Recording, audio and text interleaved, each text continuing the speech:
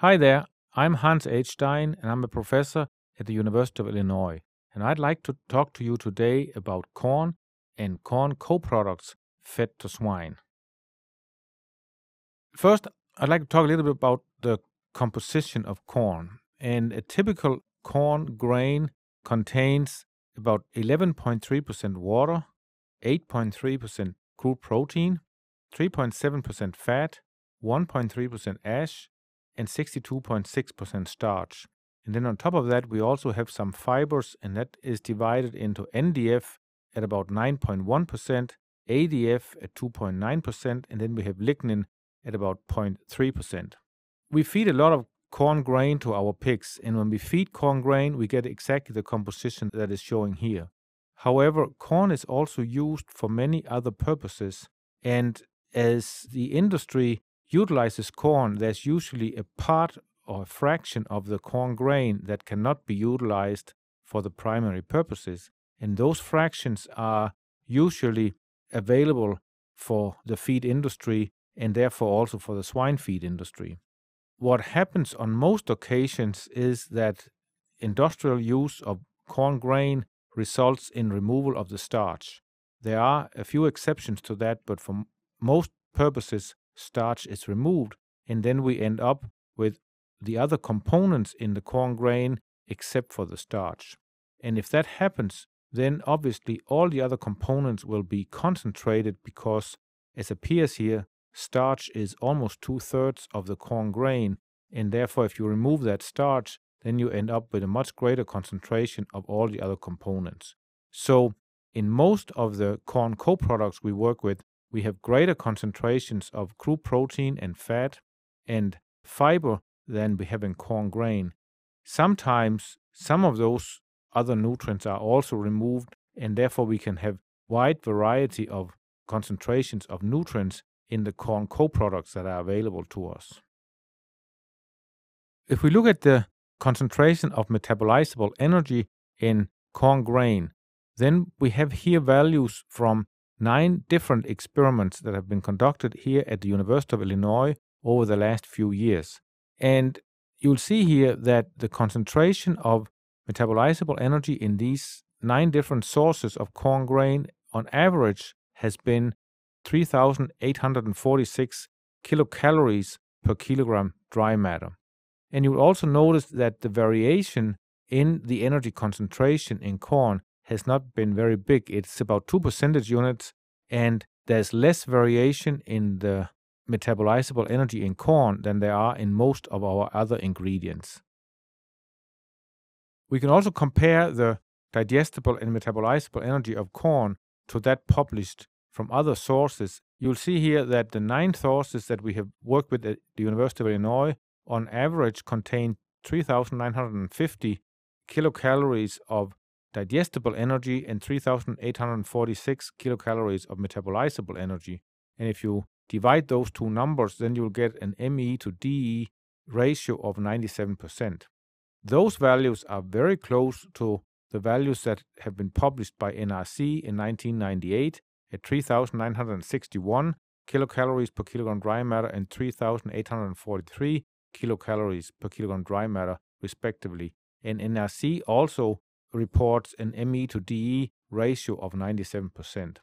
And if we go to Europe and look at published values there, then we have INRA values that were published in 2004, and the average DE in the INRA tables are 3,927, and the ME is 3,844, and it's clear from this table that the European values are also very close to the values that have been determined here at the University of Illinois and also that have been published by NRC. Now, if we look at the corn co-products, we can roughly divide them into 2 separate groups. One group of corn co-products are the co-products that are produced by the ethanol industry, and the other group consists of all other co-products. The co-products from the ethanol industry includes distillers dried grains with solubles, also called DDGS. We have high-protein distillers dried grains, or HPDDG. We have corn germ, and we also now have de-oiled DDGS and low-oil DDGS. So we have at least 5 different co-products produced by the ethanol industry.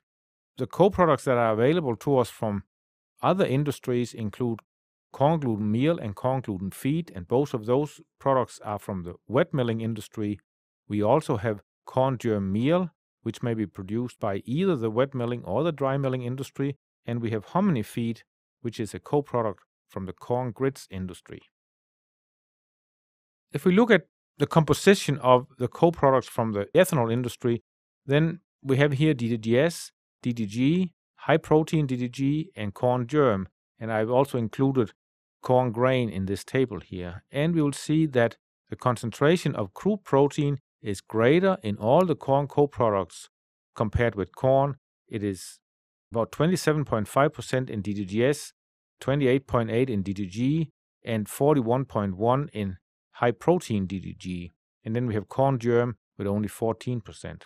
Fat is also greater in DDGS than in corn, and it's much greater in corn germ than in corn because the corn germ contains the majority of the fat that is present in the corn grain. However, HP DDG has a relatively low concentration of fat.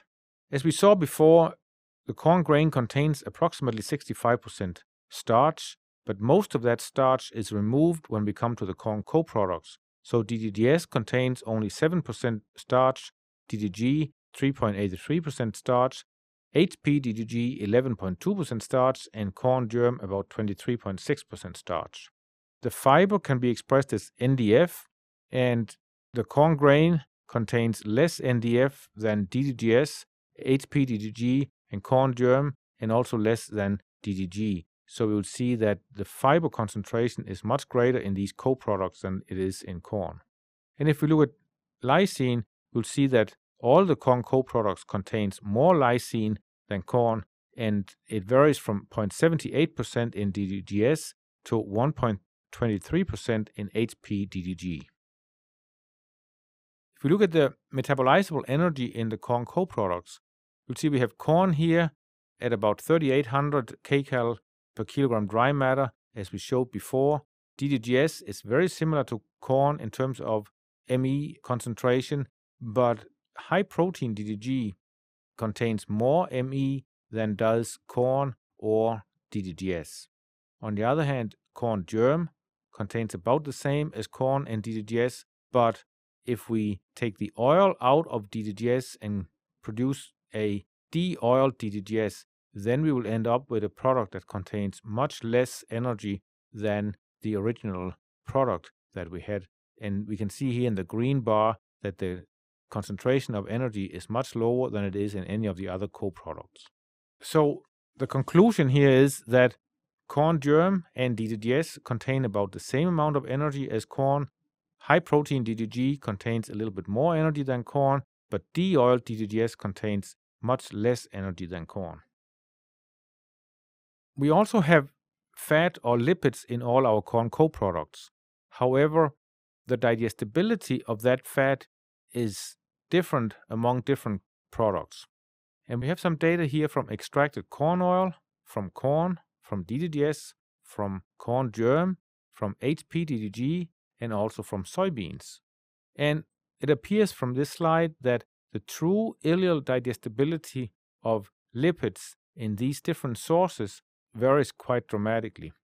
Extracted corn oil is very digestible, and the pig will absorb about 95% of the extracted corn oil if we add that to the diet.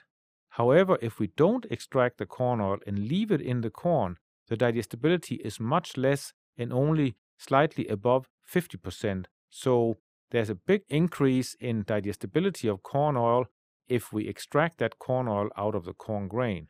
We can also see that the digestibility of lipids in DDGS and in corn germ is about the same as it is in corn. So that is also much less than in extracted corn oil.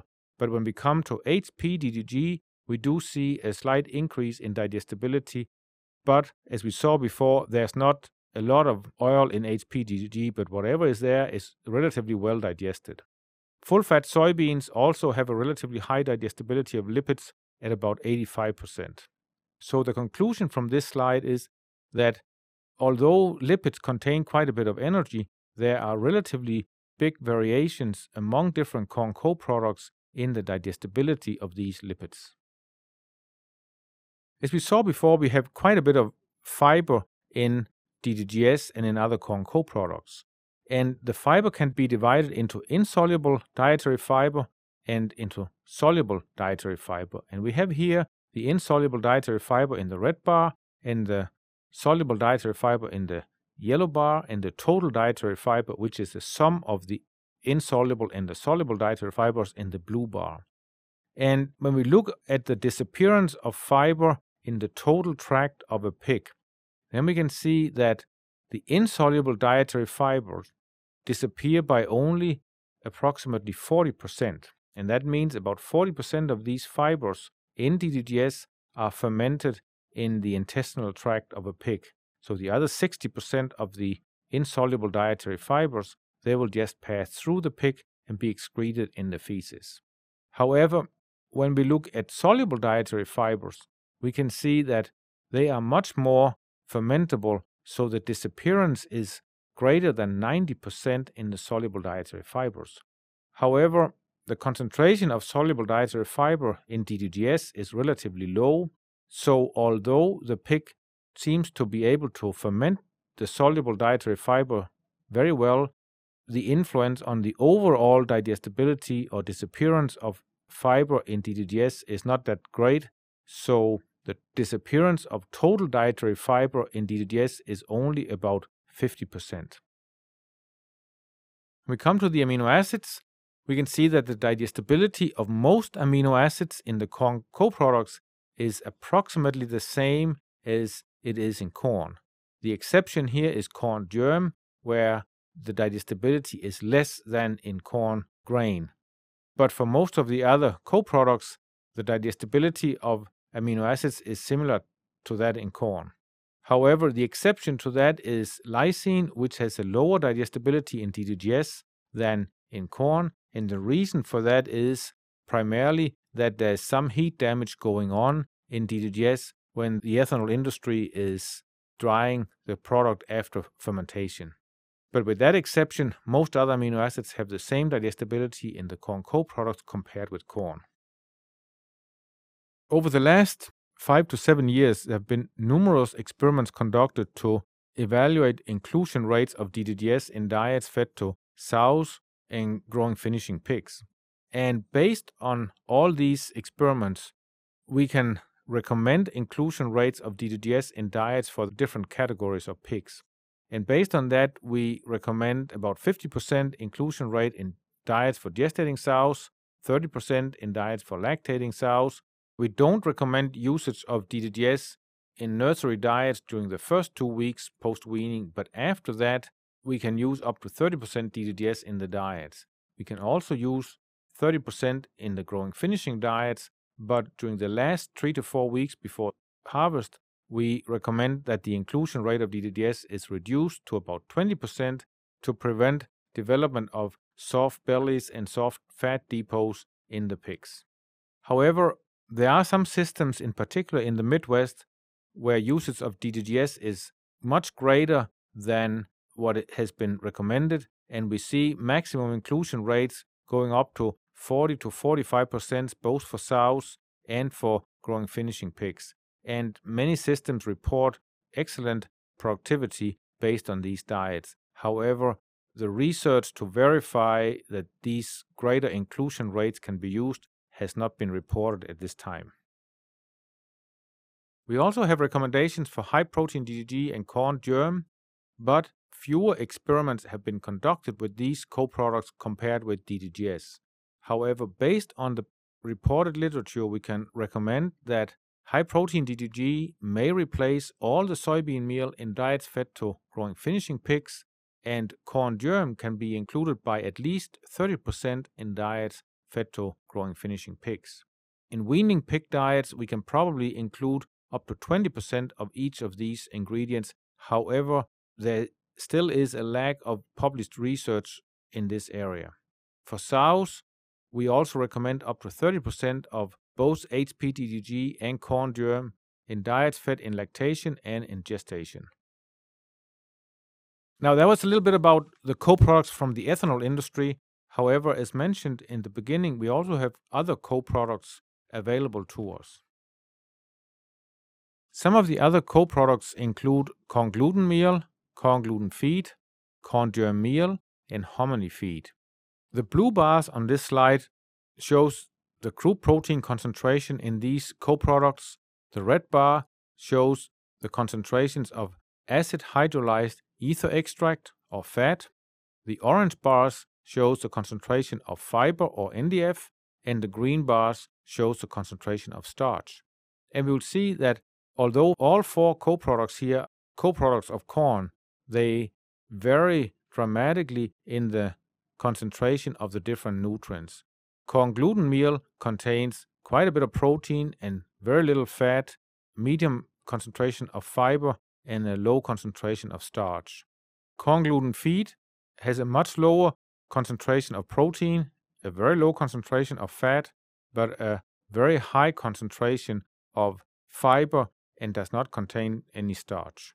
Corn germ meal also has a relatively low concentration of protein and fat, but a high concentration of fiber and also contains a little bit of starch.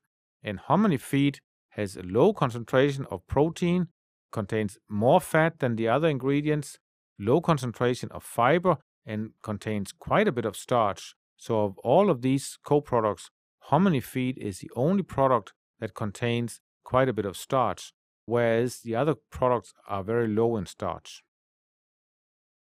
The amino acid digestibility also varies among these co-products. The digestibility of lysine is shown here in the blue bars, methionine in the red bars, threonine in the orange bars, and tryptophan in the green bars. And we will see that hominy feed has a lower digestibility of lysine compared with corn, whereas corn gluten meal has a greater digestibility of lysine.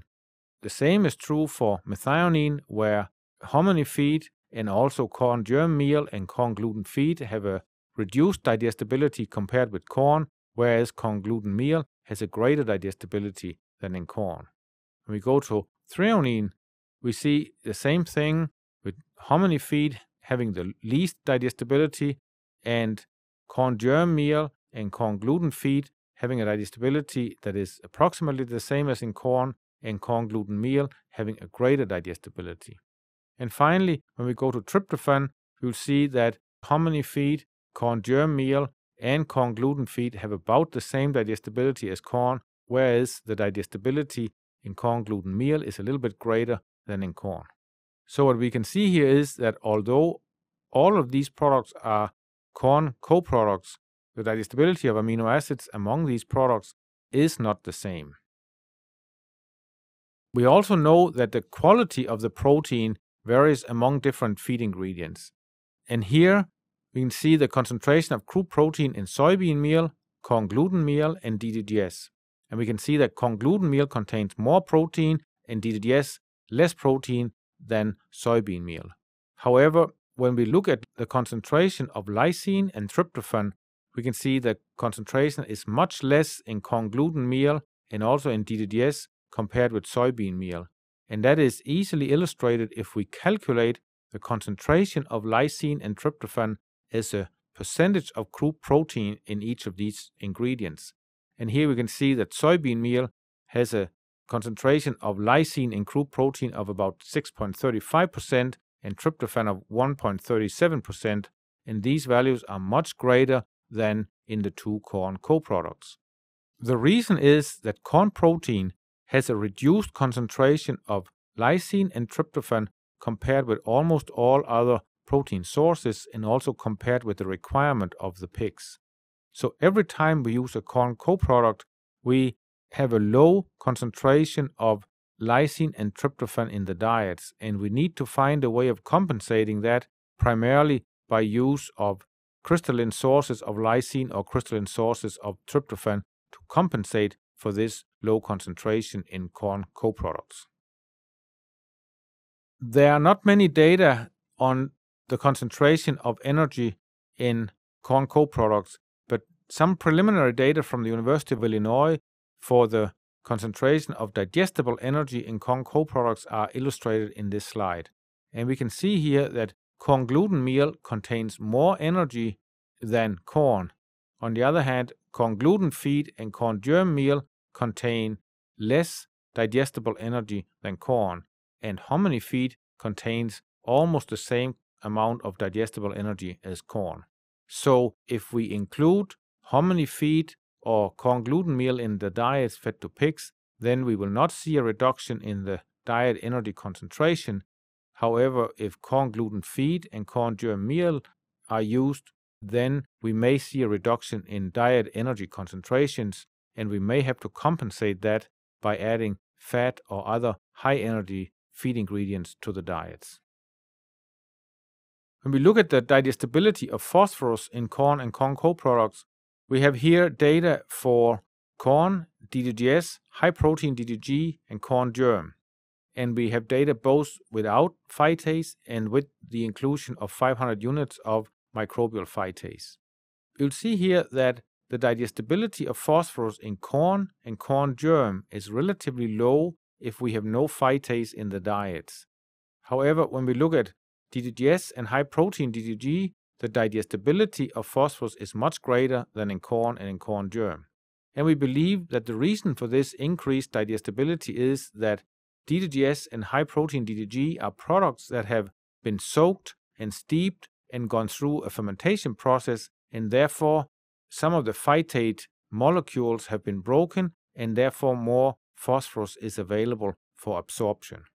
However, if we add microbial phytase to corn or corn germ, we can increase the digestibility quite dramatically and get up to almost 60% digestibility of phosphorus. In contrast, if we add phytase to DDGS, we don't see a significant increase in digestibility, probably because the digestibility already was quite high in DDGS, and therefore microbial phytase does not result in a further increase in digestibility. And the same is true for HPDDG, where we see a very small increase in digestibility when we use phytase, and not nearly to the same extent as we saw in corn. So the conclusion here is that DDGS and high protein DDG, they have a high digestibility of phosphorus, whereas the unfermented products, which are corn and corn germ, they have a much lower digestibility, but the digestibility in corn and corn germ may be improved if we add microbial phytase to the diets. If we look at the standardized total tract digestibility of phosphorus in other corn co-products, we'll see here that the digestibility of phosphorus in corn gluten meal, corn gluten feed, and corn germ meal are all greater than in corn if we don't use any phytase. However, the digestibility of phosphorus in hominy feed is about the same as in corn. If we use phytase, then we can increase the digestibility of phosphorus in corn, as we've seen before, to about 60%, and we see almost the same increase in hominy feed. Corn germ meal will also have an increased digestibility of phosphorus if we use phytase, and the same is true for corn gluten meal. However, corn gluten feed does not see an increase in digestibility of phosphorus if we add phytase. But corn gluten feed had the greatest digestibility without phytase, so the reason we don't see an improvement when we add phytase to the diets is likely that there's no room for further improvement of the phosphorus digestibility in corn gluten feed. So in conclusion, we have seen that DDGS may be included in diets fed to pigs at relatively high concentrations, and by using DDGS at relatively high concentrations, most producers can save on diet formulations. However, it is important that we know the lysine digestibility in DDGS so we can predict the digestibility in the diet, and therefore can formulate a diet that contains enough lysine to meet the requirement of the pigs.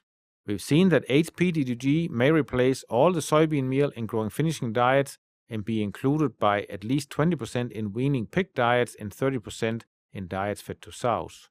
Corn germ may also be included by about 20% in nursery diets and 30% in all other diets. And we've seen that the phosphorus digestibility in DDGS and HPDDG is close to 70%, whereas it is less in corn germ and in corn. We do need more research to determine the inclusion rate that may be used for corn gluten meal, corn gluten feed, and corn germ meal and hominy feed if we include that in diets fed to pigs.